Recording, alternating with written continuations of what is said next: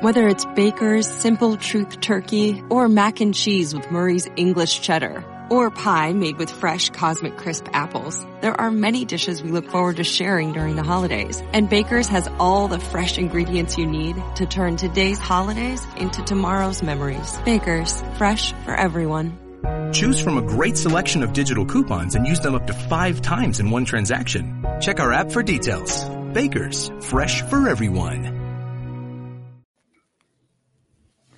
Here's what's cooking on today's Sports Stove podcast. We're going to be talking a lot of NFL. Our pick sixes for the week, playoff picture, dark horse teams. We got Twitter polls to talk about as well. Of course, we'll cover John Madden, some college football, Major League Baseball Hall of Fame, and so much more.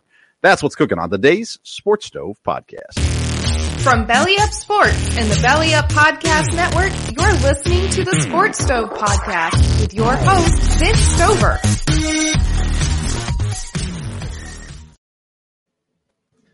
Welcome in to a new edition of the Sports Stove Podcast. We are live tonight. We are on Facebook, we are on YouTube, and we are on Colorcast tonight as well. I am joined by my dad, Dale Stover. Dad, how you doing? Doing good. A lot going on here with sports as we wrap up the year. And, of course, we've got the fantasy football championships this week, and you and I are both in that, so that's exciting. We are in fantasy football. Of course, you and I are playing against each other in one league. You're in another league that I'm in also, but you're in the championship game. I am not. And so nonetheless, I'm not super excited about that, but that's okay. It'll all be just fine. Dad, let's talk about a tragic loss here this week. John Madden coming off of a special on John Madden this weekend, and surprisingly enough, he passed away this week. Talk to me a little bit about John Madden and what he meant to the game of football, and kind of what your thoughts are of John Madden. Well, John Madden was, of course, as they've said, a great ambassador for football. I think he was a great football coach. And, of course, his video game has been one of the most famous ever. And I think all those things have helped promote the NFL and football, but nothing more than his broadcasting. I think his broadcasting really changed things. I did watch the special on him, and it was very interesting that at first he was very opposed to being a broadcaster because he just didn't like the way they did things and portrayed things. And then he understood that he could change that. And he really did. It wasn't just entertaining. I mean, it was great education for people about things, but it was very entertaining with his personality and the things that he did there. Of course, the fact that he was a coach really added to all the information that he had.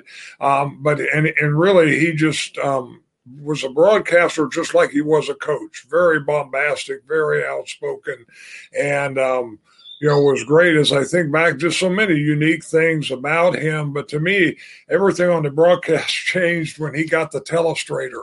That was just amazing. I mean, he added a lot to it. And I was thinking back today of different things. And as a Packer fan, I think he was the first one that called Frankie Winters the old bag of donuts. And I remember him on the telestrator circling his stomach and said, "That's just a bag of donuts there." And, of course, he made a lot of players famous like that.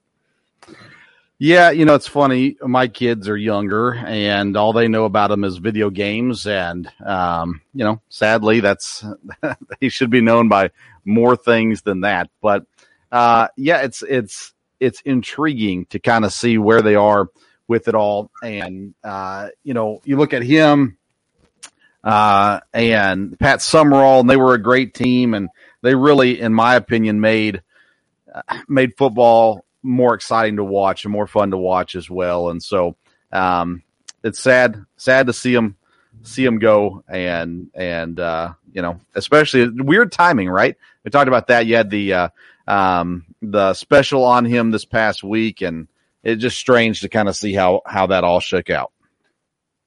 It's probably a great way to honor him, though. It would have been maybe a little more awkward to have the special after his passing. I think it was, in the ways, it was a great honor. The way they did the special and had him sitting there reacting to the things that he saw and what people said, that was really neat.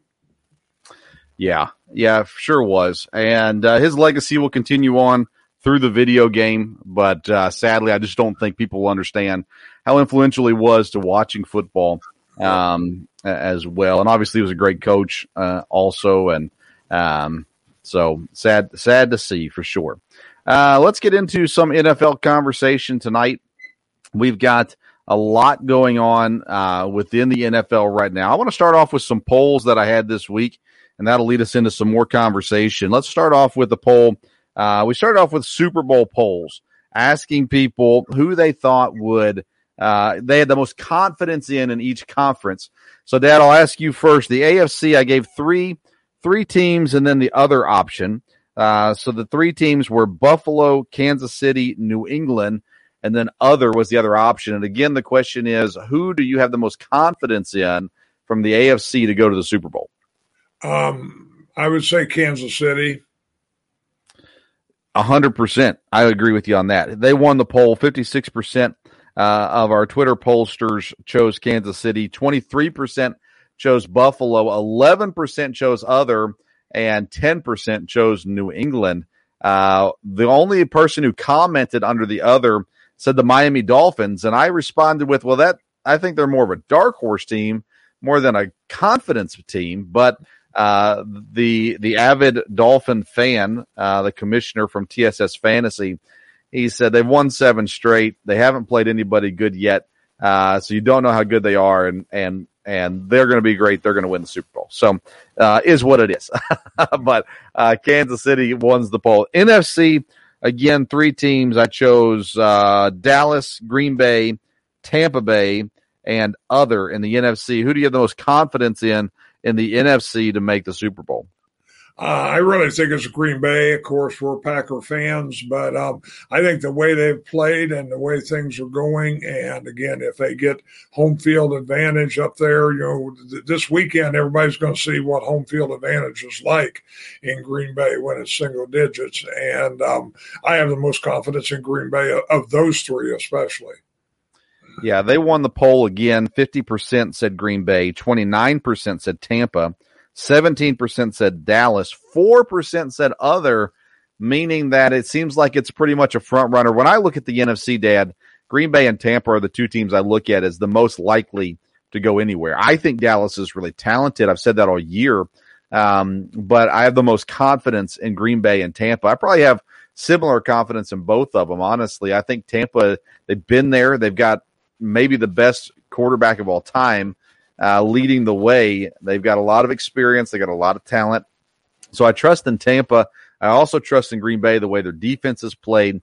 Their special teams has been horrendous, but Mason Crosby's been actually making field goals, so that's a change of pace. But so those are the 2 teams that I really have the most confidence in as well. Where I live and where you live, honestly, the Bengals are finally getting a little bit of run.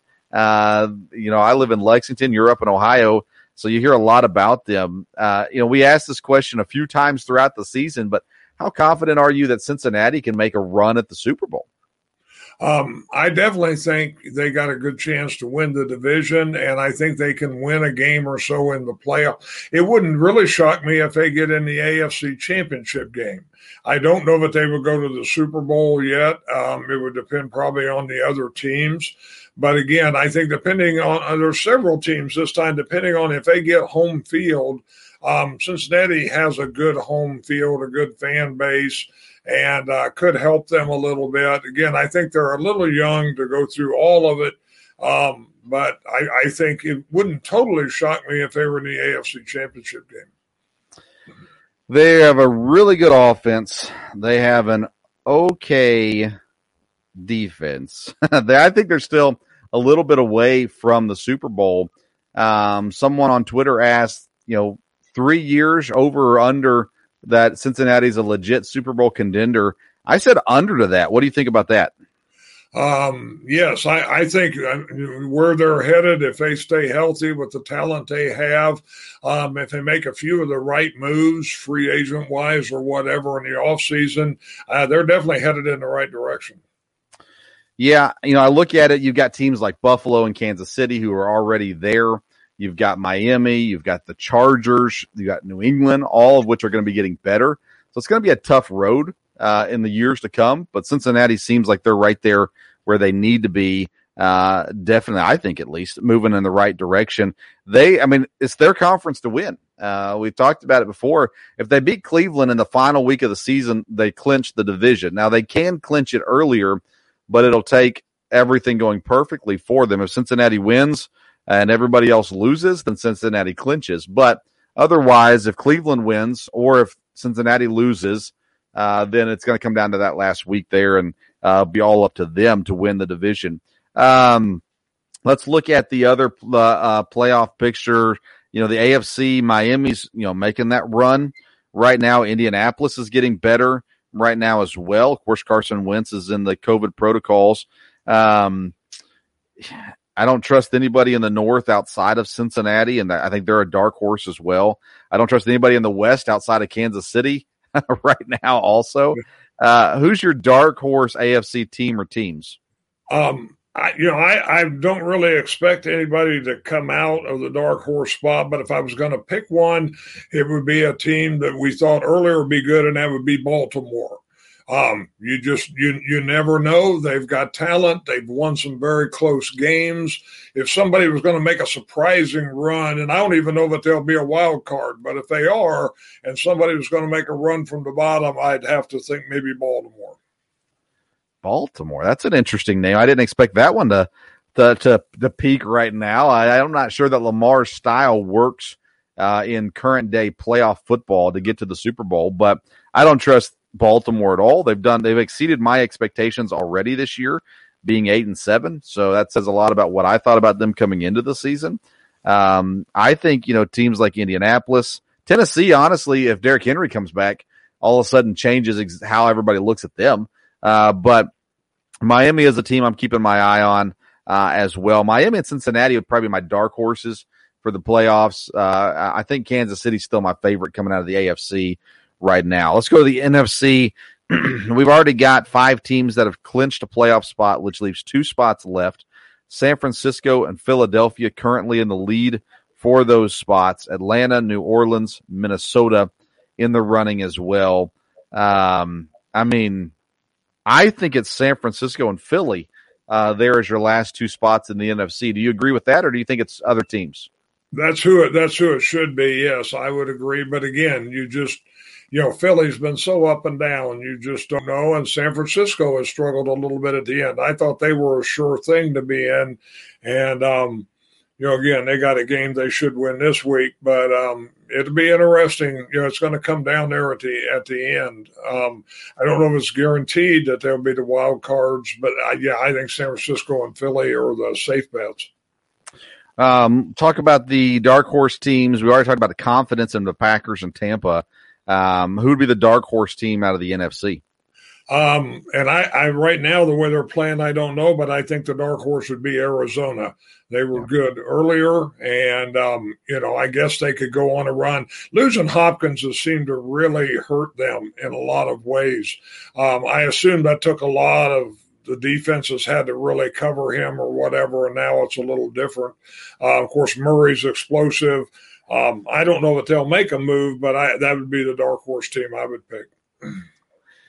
Yeah, I think anybody other than Green Bay and Tampa is dark horse at this point. I know Dallas's record would say otherwise, but in my opinion, either the Rams, the Cardinals out of the West, or Dallas out of the East would be a surprise for most people.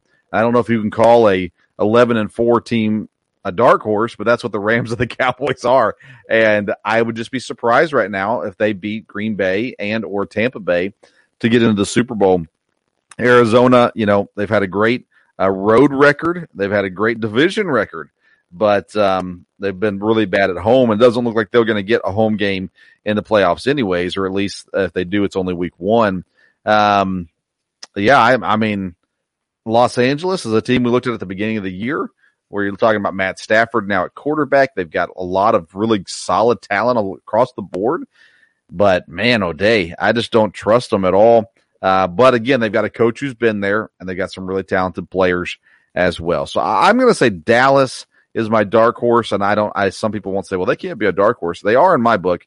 Dallas will be my dark horse in the NFC there as well. But I think it's San Francisco and Philly. You know, Minnesota plays Green Bay this week.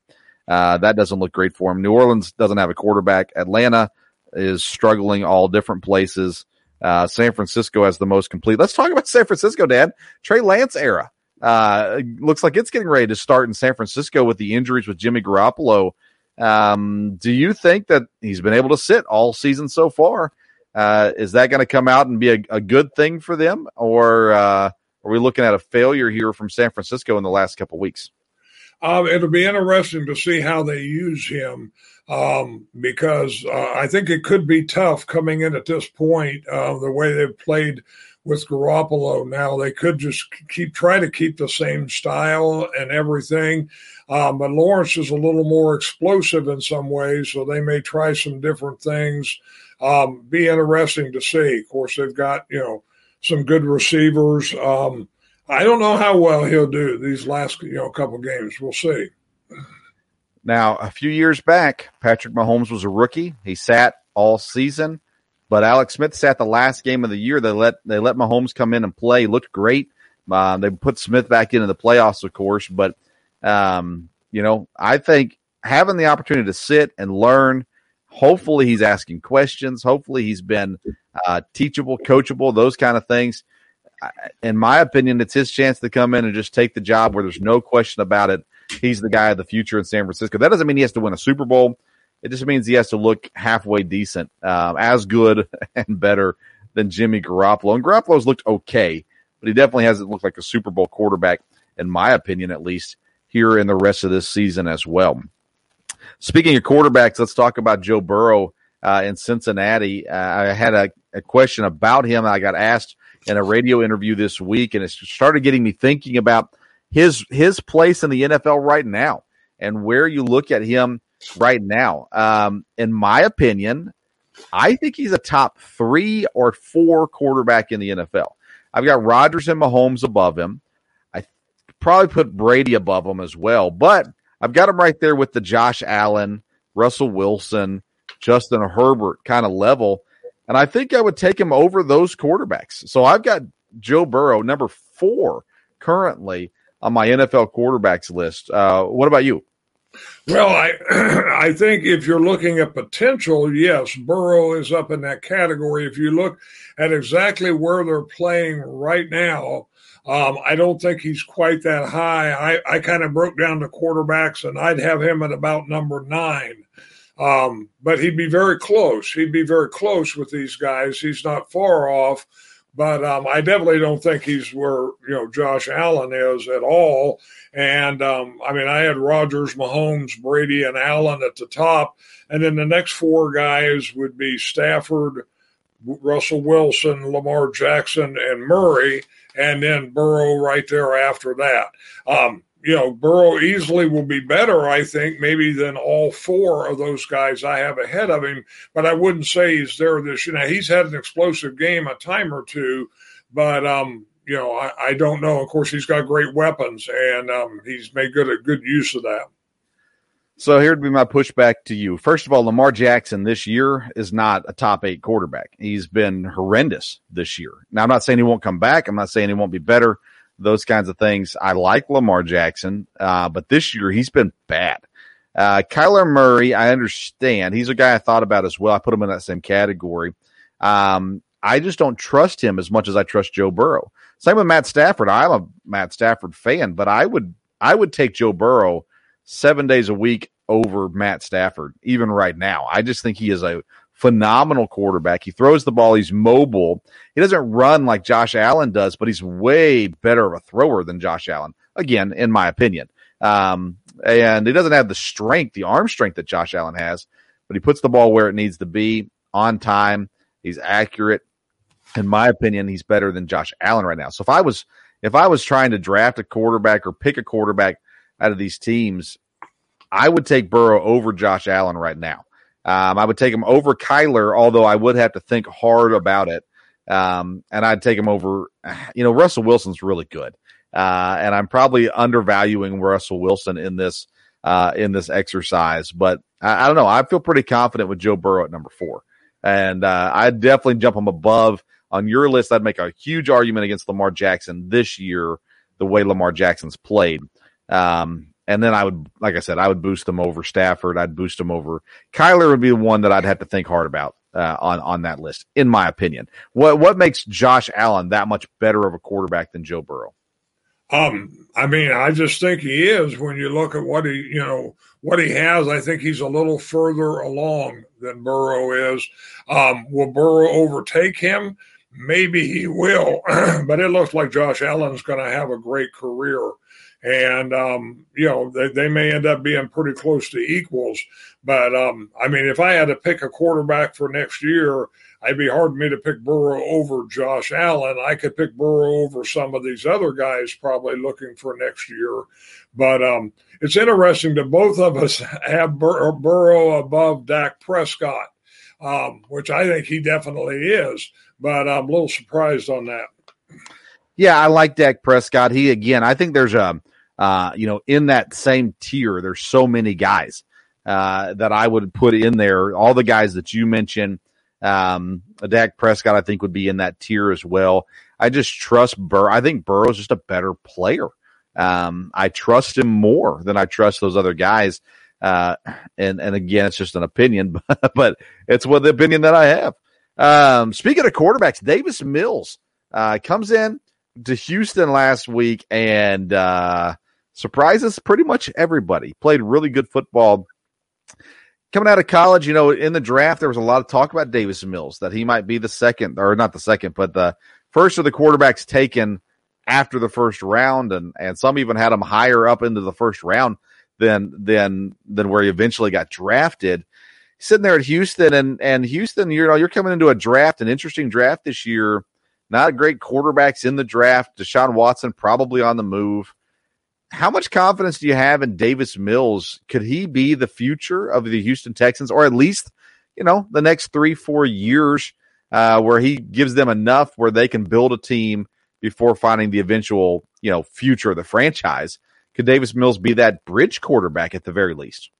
I think he possibly could. I think he's definitely be one they'll give a shot to, and you'd have to look and see. Again, it's going to depend what they can do in the offseason with getting some other players around just to help in all areas of their team.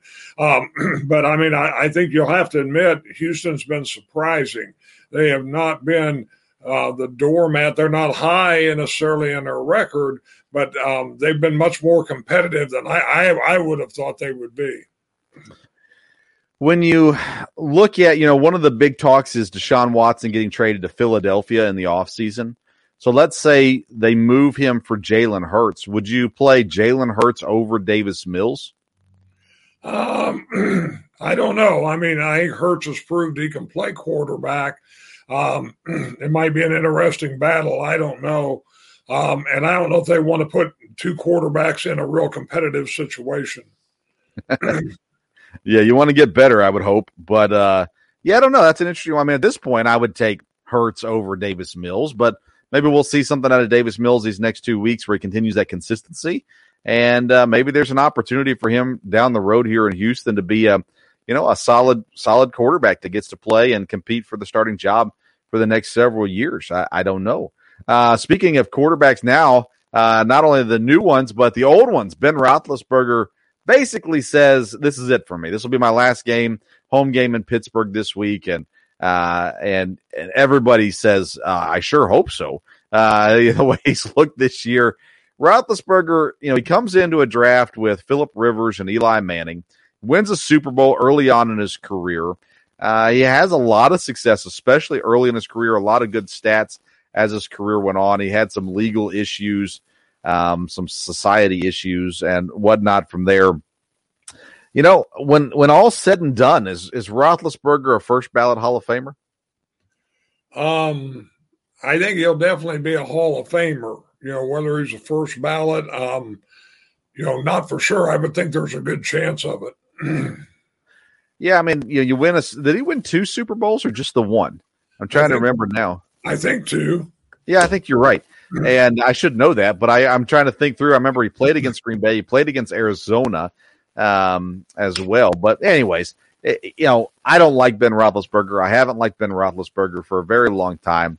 I think he's made some improvements in his life, which I applaud, but he clearly should not have been playing this year. I mean, they should have moved on already, but they don't really, it doesn't seem like they have anybody in house that can be the guy there in Philadelphia or in Pittsburgh moving forward. So, Mason Rudolph's not the guy. Dwayne Haskins doesn't appear to be the guy. So I don't know. It'll be interesting to see what they do. I think they're a possible landing spot for a big time free agent quarterback here this offseason as well. Something to watch for on there. I did take a Twitter poll on Davis Mills as well, asking the confidence level that Houston should have in him being their quarterback of the future. 30% of the voters said 75% confidence.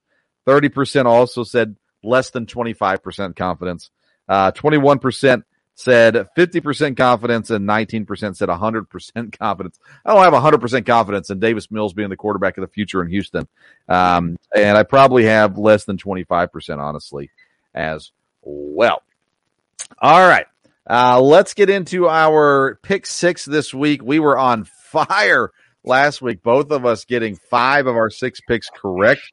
So as a show, 10 out of 12 picks we nailed. So congratulations, Dad, and congratulations, Vince, on those picks as well. Let's get into our pick 6s this week, and it's an interesting week ahead. It's going to really start to should clear up a lot of the playoff picture, especially in the AFC. But we will see. Let's start with our picks, Dad. Most of the games on Sunday, one game on Monday, unless some of them get moved. And then we've got a Sunday night game that we'll be watching, Green Bay and Minnesota. Let's get your first pick of the week of your pick 6. I will take, like you said last week, I take the favorites a lot, but I have several underdogs this week. So okay. I'm sorry. I'll start out with Miami and the points against Tennessee. Miami and the points, 3.5 points to be exact. They are 3.5 point underdogs against Tennessee. Tennessee at home in this game. I picked this game as well, Dad. Explain your pick, why you feel that confidently about Miami. Well, I think Miami's on a roll. I've heard a lot of talk this week about, Miami has not beaten good teams. So we will see how that goes. But if Miami's going to make a move, then and I think Tennessee's a team that can be beat. So that's why I went with Miami.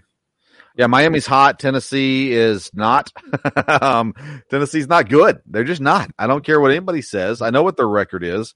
They're not good. They're not a legit playoff team. They don't have the talent on the team as it currently sits. Without Derrick Henry, they don't have an identity, and they're just not good. Now, can they win? Sure. Will they win? I don't think so. I picked Miami as well. 3.5 point underdog. Surprised me to see Miami at 3.5 points. That really, really surprised me. So I jumped on that immediately. I picked Miami as well. Game number 2 for you. I'll take Indianapolis over Las Vegas. Now, again, that could be a little iffy here depending on the quarterback situation. But again, Indianapolis is on the move. Las Vegas still has a chance to stay in the playoffs, but went with Indianapolis to cover on this one. All right. So that number right now is at -7. I went the opposite way on you on this one, Dad. Especially with the Wentz situation, Sam Ehlinger's not going to beat Las Vegas by a touchdown. And I went Vegas on this one. So we're opposite ends here. You go Indy -7 favorite. I went Vegas +7 underdog. And my thing here is it's just not the spot for Indianapolis to be able to blow out Vegas. Can they beat them? I suppose they can. I mean, Jonathan Taylor's the key there in Indianapolis right now. But I think Vegas can at least make this one close, if not get the win here this week is kind of the way I'm looking at this one. Game number 3. So far, we've picked the same games. I'll take Arizona and the points over Dallas. Okay, I did not pick this one. What gives you Let me look. I haven't seen that one. Let me look real quick. That's so Arizona's a 6-point underdog to Dallas. Give me your thoughts on that one. Well, again, Arizona, I mean, if they just keep losing here, this is going to be amazing. So, I think they're hurting without Hopkins, but I think if they're going to come into a game where they have to win, now Dallas still has a shot at getting, home field. So they're going to be, ready to play also. But I think Arizona can beat them, or at least could get within a field goal, and that would work on this one. Man, I wouldn't be surprised if Arizona covers this game, which is what we're picking, but I would be shocked if they win, honestly, at Dallas. That would surprise me. Needless to say, I did not pick that game there. I wouldn't be surprised if Arizona covers, though. They desperately need to win. There's no doubt about that. I'm just not sure that they're there. I don't know that if you look at the end of this season, the way this is ending as it currently looks, if you look at it and have confidence that Cliff Kingsbury can lead you to a Super Bowl, because that's where my doubts come in right there. It's not in Kyler Murray. It's not in the talent level. They'll get Hopkins back in the playoffs, it's supposedly. So maybe they can make a run, but I don't trust the coach there. All right, who's your fourth game this week? I have got Detroit over Detroit and the points against Seattle. Yeah, Detroit's 7-point underdog. I am all over that one as well. I've been on Detroit now for weeks. They've been able to keep games close. And when I see a touchdown difference here against a bad Seattle team, I was excited to hop on that one too. Detroit, they play hard. They don't stop. They keep going all game, and they're not going to win games, a whole lot of them at least, but they're going to play hard. And for that reason, I picked Detroit as well, 7-point underdogs to Seattle. Your fifth game. What was your third game? Because you didn't take the Arizona-Dallas game. I'm going to come back to it. I'm going to hear yours first, and then I'll give mine. All right, that'll be fine. And I'll take Houston and the points against San Francisco. That's a lot of points. I think San Francisco will win. They should win, but I'll take Houston. All right, so I've got Houston at 12.5-point underdogs to San Francisco. I avoided as many of those double-digit ones this week as possible, so I did not pick this game either. Dave, we just talked about Davis Mills possibly going against Trey Lance this week, and either San Francisco is going to be phenomenal or Houston's going to keep it close. It's not going to be a 10-point game. I don't think. I think it'll either be a blowout or it'll be a close game. I was scared to death of this one and staying as far away from this one as possible. Who's your sixth game? Be Philadelphia to cover against the Washington football team. Yeah, Philadelphia 3-point favorite. I went with them as well over Washington. I think Philadelphia is making their run. I think that there's no reason for them to not make the playoffs. Washington, they're an interesting team, but they just don't have the ability right now. They've not been playing well either. They've got injured defense. The offense has not been performing like it should. Philadelphia, again, in desperate need of a win. I think Philadelphia gets this one as well. So I picked Philadelphia -3 also. So I've got two games that you didn't pick. I've got the Los Angeles Rams, 4.5-point favorites over Baltimore. I don't like what Baltimore looks like right now. It scares me that they're just going to kind of fold for the season. And even though if they win, they're still in the hunt. But I think the Rams trying to seal up the West Division take this game, and I think they take it convincingly as well. Your thoughts on the Rams versus Baltimore? Well, I almost took that game, and I do think the Rams. But again, the Rams have scared me. They haven't, played great at times, and Baltimore. Again, when it looks like they're dead, all of a sudden, they come up and they stay in a lot of games close. So this game scared me. I just stayed away from it. I want to give a shout out to Blaine. He's listening on Colorcast right now. He says, Dallas is on a roll. That offense is potent. Just needs the defense to show up. The story of Dallas Cowboys most recent seasons, right? I think Dan Quinn's done an excellent job. He may be working his way into a head coaching job. Again, with the way that he's done well with this defense in Dallas, for sure. Then, Dad, my last game that I picked was the New York Football Giants. 6-point underdog to the Chicago Bears. Bears. Do we trust the Bears to do anything good? We don't. For that reason alone, we go with the Giants, 6-point underdog in Chicago. So I've taken the Giants at 6 points underdogs, Miami at 3.5-point underdogs, Vegas 7-point underdogs, Lions 7-point underdogs, and then the Rams at 4.5-point favorites, Philadelphia at -3 as my picks. Dad, you got Miami at 3.5-point dog, Arizona 6-point dog, Indianapolis the touchdown favorite, Detroit the touchdown underdog, Houston 12.5-point underdog, and Philly -3. Those are interesting picks. We'll see if we can continue our hot streak here this week as we get in towards the end. Dad, your fantasy football team that you're playing me, like we talked about that at the beginning of the show. I'm looking at this matchup right now. Now I understand why you're talking so good about Matt Stafford. You desperately need him this week in your fantasy football team. So I'm starting to understand a little bit more now. You've got Nick Chubb, Stephon Diggs, Kittle. Those are all superstars. But then you got some guys in here. Jamal Williams. No, that's not Jamal Williams. That's from Denver, the rookie running back Williams. You've got the Detroit Browns, Amon St. Brown. And then you got Green Bay's Allen Lazard. Those are guys that they could win it for you, right? But otherwise, you could be looking at some duds this week as well. Yeah, well, this league, compared to the two, I'm not strong in this league. I'm a little surprised I got into the championship. I needed Kittle and Stafford to have big weeks last week. They did not. But the receiver from Detroit did, and Chubb did, and I scored pretty good, 140, from there. I haven't scored super great in this league. Again, I may change that lineup around a little bit. We'll see from there, but, probably nothing drastic. We'll see. Yeah, and this is a keeper league. I absolutely love my roster, and it's given me a good season. I got Aaron Rodgers at quarterback, Aaron Jones, and Michael Carter, the Jets running back. At running backs, Jefferson from Minnesota, Jalen Waddle, who's been a phenomenal play this year, Andrews at tight end. Then I got Dwayne Harris as my flex player, and as long as he's healthy, he's been decent this year too. I feel good about beating you this week, Dad. Again, this will be, a little surprise if I win, but we'll see. The other league, I'm a little stronger in.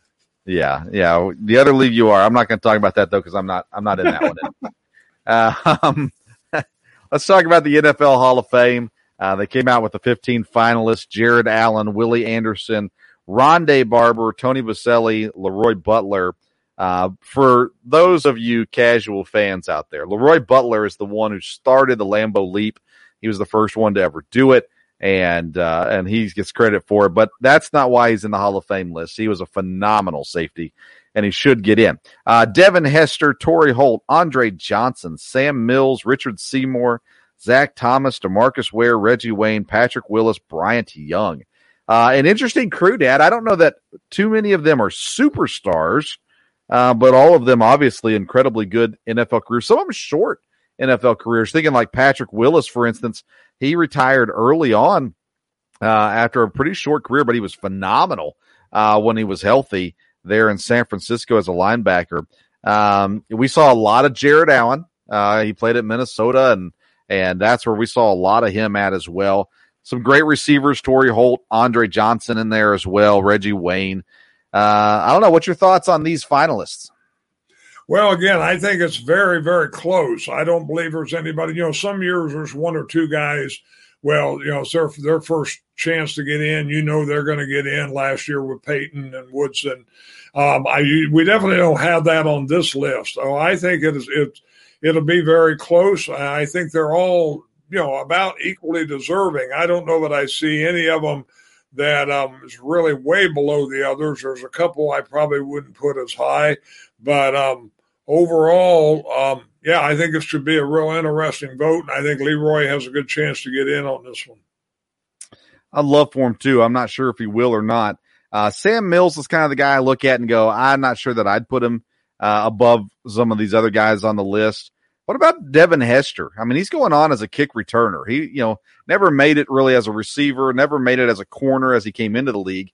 But he was a phenomenal return man, punt and kick returns. And, I'm not sure that he gets in this year. I would assume he gets in at some point. But does he deserve to be in the Hall of Fame? I think so. When I looked at this list, I had three guys that kind of jumped out, and he was one of them. He was a phenomenal returner. I don't think there's any doubt about that. We've had punters get in the Hall of Fame, a specialist. And, Hester was a guy that, if you didn't kick away from him, then, at any point in time, he could hurt you. So I think he deserves to get in. Yeah, I'm sure Tony Dungy would say he deserves to get in as the Super Bowl against the Bears. He kicked it right to him to start the game and touchdown Chicago. So, that was interesting. Who are the other two on the three that jumped out? Well, I think Leroy Butler should get in, and I think Tony Baselli. I remember him and as an offensive lineman, and I think he would be one that should. I guess the other guy, Zach Thomas, I think was a real game changer. That one made sense. The receivers are all, a couple of them to me are kind of equal with Andre Johnson and Reggie Wayne, Torrey Holt there. Any of those would be fine. Bryant Young was quite the defensive lineman, no doubt about that. I don't think Seymour is quite in that category with the others. And Jared Allen was real good. I thought he might get in last year, but if I remember right, he didn't do real well in the voting, so I'm not sure how it'll go this year. I think the offensive linemen, both Willie Anderson and Tony Baselli, are guys that should be in this year. Zach Thomas, I agree with you. I think he pops out as someone who was just great. The receivers, I think Reggie Wayne should. Torrey Holt and Andre Johnson, maybe I need to go back and watch Torrey Holt again. But him being there with Isaac Bruce for a long time kind of overshadowed him, in my opinion. Andre Johnson didn't play enough, didn't win enough. He was great. Don't get me wrong. You look at Calvin Johnson, he didn't win enough, but he was great also. So it makes sense for him to get in, but not this year, I don't think. Rondé Barber, kind of the same thing. He was really good, but over some of these other guys. So I would go Jared Allen. I'd go Willie Anderson. I'd go Tony Baselli. My favoritism would lead to Leroy Butler, but I'm not sure that he's, again, he's from a different generation. So, it'll depend on the voters from there. Zach Thomas, I think, obviously. I was surprised DeMarcus Ware had been out of the league that long. I feel like he was still playing last year. So, I was surprised to see him on the list this year as well. But, an interesting list to say the least here when it comes to the NFL Hall of Fame list, and we'll see that cut down and where that gets to as well. Let's keep talking about the Hall of Fame, Dad, and let's talk about baseball Hall of Fame. There's not a whole lot of baseball news to talk about right now with the lockdown, but the ballots are out and the final ballots are turned in January. And we're getting to the end now of guys like Barry Bonds and Roger Clemens. There's a lot of just question marks around them.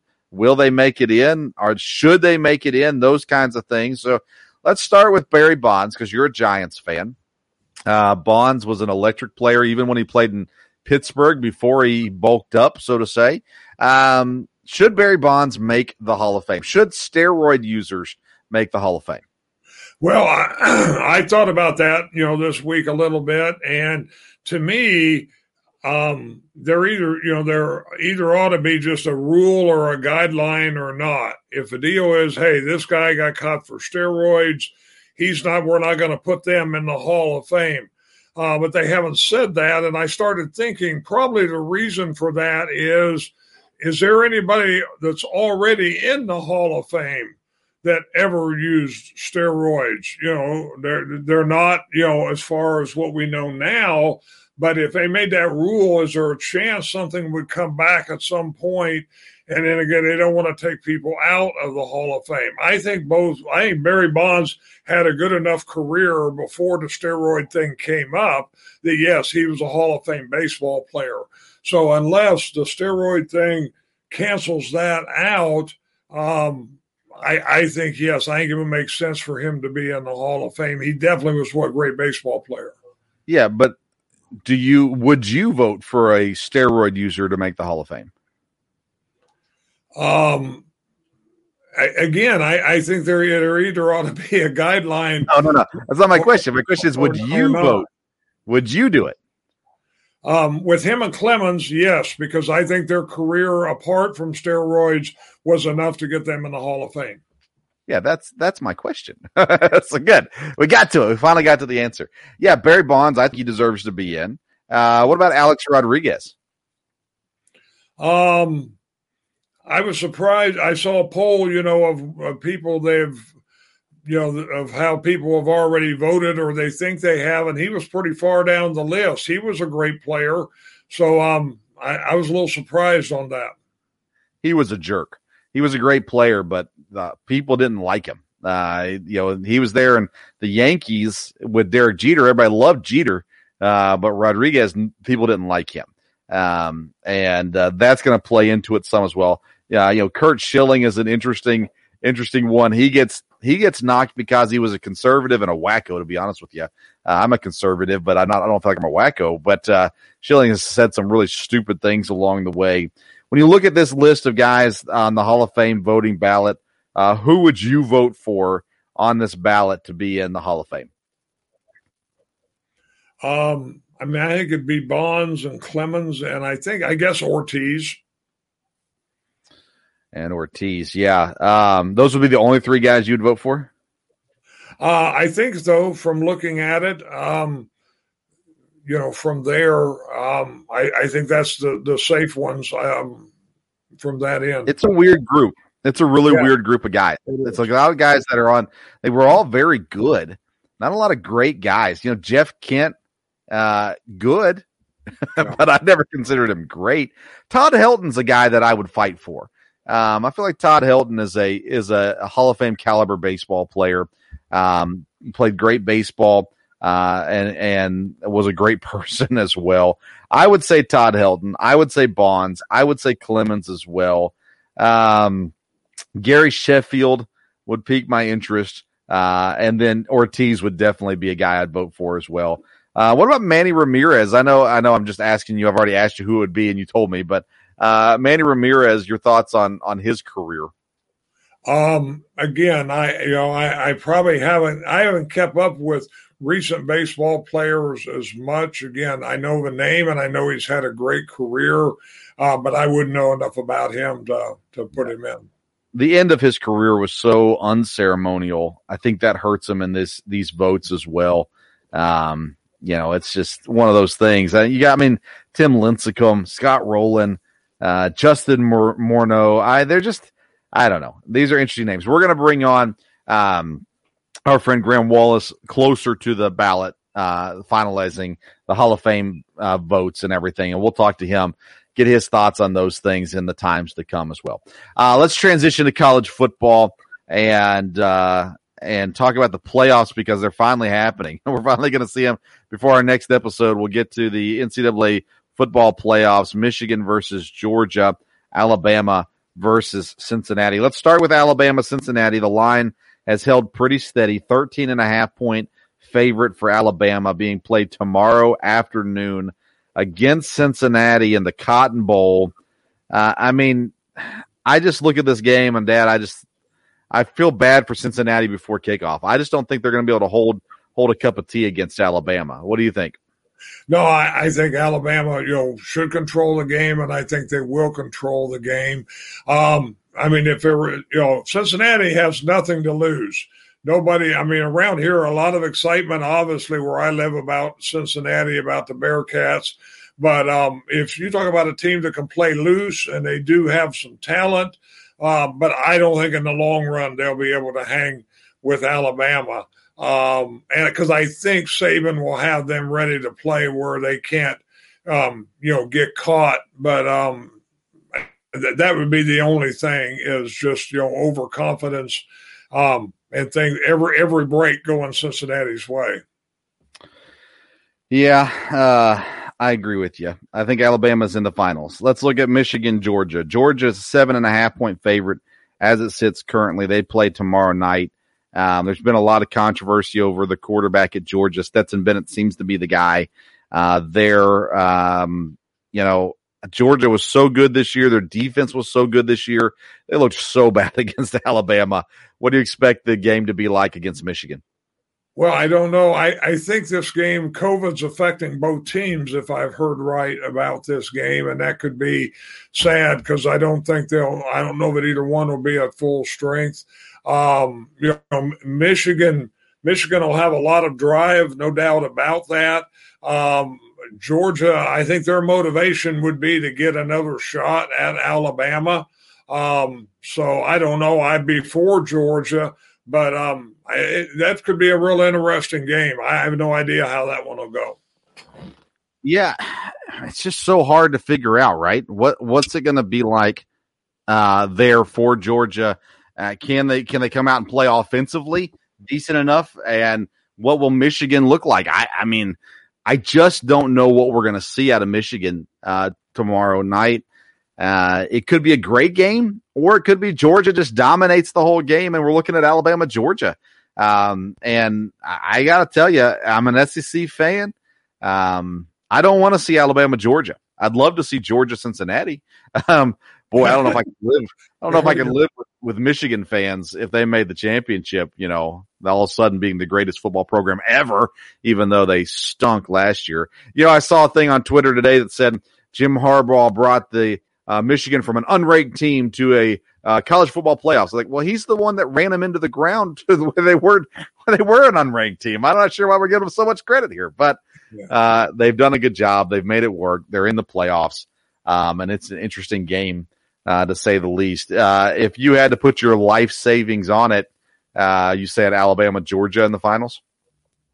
Yes. Yeah, I would think that's pretty safe. All right. Well, we'll see. We'll talk about it again next week after the games are over and give you our reactions to those as well. I've just been informed that if you're listening to us on Colorcast, you've not been able to hear Dad as he talks. So we'll work on that in the future episodes to get that fixed. But thank you for tuning in still. We are live on Facebook and on YouTube. You can jump over there for the remainder of this show. Dad, I want to close the show today talking about the University of Kentucky basketball program and Coach John Calipari. He's an interesting guy. He's been good for the university. He's been great in recruiting and getting people here and those sorts of things from there. But the more I think about Cal, I feel like this season is a legacy-defining season for him. If he does not win a championship this year, I think his legacy is different than what most people think it might be as you look ahead. When you look at, let me ask you, Dad, who's the greatest college basketball coach of all time? It'd have to be John Wooden. Yeah, typically you're looking at John Wooden. You probably talk about Dean Smith a little bit. Krzyzewski's probably mentioned in there to some degree as well. I think that's where Cal thinks he is. But if he doesn't win another championship this year with the great roster that he has, I think he's going to be more down in the Bill Self range than the John Wooden range of things. And I don't think you probably wouldn't put him, and I wouldn't either, in the John Wooden range necessarily. But I think a lot of times you think, well, John Calipari, surely he's been a great coach, and surely he's a guy that goes, and becomes this Coach Krzyzewski type guy and all those sorts of things. But I just don't know. You're an outsider when it comes to Kentucky basketball. What's your view of John Calipari as a coach, not as a recruiter? Again, to me, Kentucky, he's made Kentucky a very, dominant program since he has been there. So from that standpoint, again, I'm not in Lexington, and my expectations wouldn't be where people are, like, or even maybe what yours would be. But to me, Kentucky has become a power team every year, and it's been since he's been there. Well, yeah, I guess. They haven't been a power team last year when they missed the tournament. They weren't a power team when they had Narlands Noel on the roster because they missed the tournament. This is definitely a program that should be more successful than they have been, in my opinion, at the very least. You look at them and you go, okay, they've made some Final Fours. They've been successful compared to most programs, but they've won one national championship under Coach Cal. And you look at the players that have come through this program, that's just unexcusable. Now, they had the great year against Wisconsin where they lost in the Final Four to Wisconsin. They were undefeated, and you lose a game. And I'm not going to hold that against them, losing one game in the season. But when you cannot win championships in a program like Kentucky with the talent that he's had at Kentucky, to me, like I said, his legacy goes more in the Bill Self range than in the Dean Smith range. And he's a guy who could be one of the greatest coaches of all time, but I think he's proving that he's not one of the greatest coaches of all time. And he's the greatest recruiter, maybe the greatest recruiter of all time. Because since he's been at Kentucky, he hasn't been caught cheating. It's not to say that someday he won't be, but he hasn't been to this point. He's brought in some amazing talent. He produces some great NBA guys. He needs to produce some championships as well. Would you put him, a tier or two below the greatest college coaches of all time? Well, I don't know. I started thinking about that as we started talking about it. I don't think he's in the category with the very top coaches. Like you said, is he where Bob Knight was? I don't think so. Is he where Digger Phelps was? Not sure about that. And I'd have to think back about other coaches, but a lot of them are going to come to mind as we go along. I don't know he is quite at that level. He would be just below it, and he might end up being up in that category.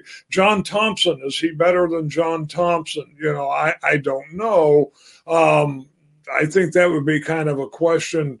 To me, I don't know that I put him in the category with those 5 or 6 guys. Yeah, it's we got a comment here on Colorcast, and I know, again, you can't hear my co-host, and so you didn't hear all the stuff you just said, but it says Cal's in the same recruiting-wise in basketball as Saban is in football, which I agree with, but he's not the same in coaching. And so he is a great recruiter. He brings in some great skills, and thanks to the guys from High Low Sports for commenting and listening. Dad, I put him in the same category as Bobby Knight. You said he's not. That's the category I'd put him in. Right there with Bobby Knight. Bobby Knight won 2 championships, I think, in Indiana. And went to the Final Four and had some really successful years. But, when you look at Bobby Knight, unless you're from Indiana, and you're from Illinois, from that general region, so he was a big deal. But I don't know. To me, they're similar in their coaching successes because Cal's been successful. I mean, you look at some colleges across the America, and they would say, boy, if we could have what Kentucky's had these last 10, 11 years with Cal, boy, we'd be ecstatic. But at Kentucky, we expect more. And some people say, well, you shouldn't. I do. He's got a top 3 recruiting class every year, and he's had the top recruiting class several years. There should be more from him, for sure, moving forward. I just think this year defines a lot for him. You missed the tournament last year because, and his excuse is COVID, and we had all these new players. They didn't have a chance for a normal offseason. Well, you're the coach. You're supposed to figure it out. And he didn't last year. He couldn't get his superstars to play like superstars. He wouldn't play the people who could actually score because the superstars had to be on the floor. This year, he's got veterans on the team, so he doesn't have the same excuses of all these little freshmen playing. And they've so far so good for the most part for Kentucky. They looked great against North Carolina. They looked good against Missouri to open the conference play. They have the chance to win this year, but I think it's just a legacy-defining year for Coach Calipari here at UK. And, tomorrow they're honoring Tubby Smith. A lot of people were ready for Tubby to go when they fired Tubby. We used to had the chant, drain the tub. But overall, Tubby was a great person. And he did bring championship to Kentucky as well. But I think this is a legacy-defining year for Coach Cal. I'm interested to see how it plays out and what it's like moving forward for him as well. All right, Dad. Good show. And I'm sorry that Colorcast, we didn't have it figured out for you. We will get it figured out. But Dad, I sure appreciate you coming on again and being a part of the show as always. I thought we had a great conversation today. And, I just realized something, Dad. Okay. Final thoughts that you have for the football games this weekend, college football, pro football, anything like that. Well, I just want to tell everybody Happy New Year. I appreciate everybody watching or listening and watching to the podcast. And I encourage you to come back for the first episode coming up in the new year, because I think we'll prove once again that the Sports Stove podcast is on the cutting edge of sports information. I have an NFL stat that I'm going to unveil on the next podcast. I tried to find it. I couldn't find where anybody had come up with it, so I did some research, and I'm going to have a interesting stat about the NFL, and we'll break that out on the next podcast. All right. So Dad says first episode of the new year, we are coming to you with innovative stat. NFL stat? Is that what you said? NFL, An NFL stat that only he has found. He's not heard anyone else proclaim it or post it. Of course, he's not on Twitter. But so you got to tune in the first live episode of the new year for that stat. I don't know what it is, so I'm excited and anticipating that as well. We always have our local hour comes out Wednesday mornings covering EKU sports, so you can tune into that. We have players and coaches on each week with that. Then I encourage you to follow us on Twitter and Instagram at Sports Stove, and you can also find us on YouTube and Facebook as well. We sure appreciate you tuning in. We will be doing our live shows on Colorcast. We'll do Colorcast, Facebook, and YouTube moving forward. And we'll work hard to get the audio stuff figured out for you Colorcast listeners. But thank you for tuning in there as well. And we're excited to see what's ahead for the show. Thank you so much for the great year. We've had some great guests on this year, and looking forward to what's ahead in the new year as well. So thank you for tuning in. I hope you had a great Christmas and a happy new year. Until next time in the year 2022, we'll see you around the Sports Stove.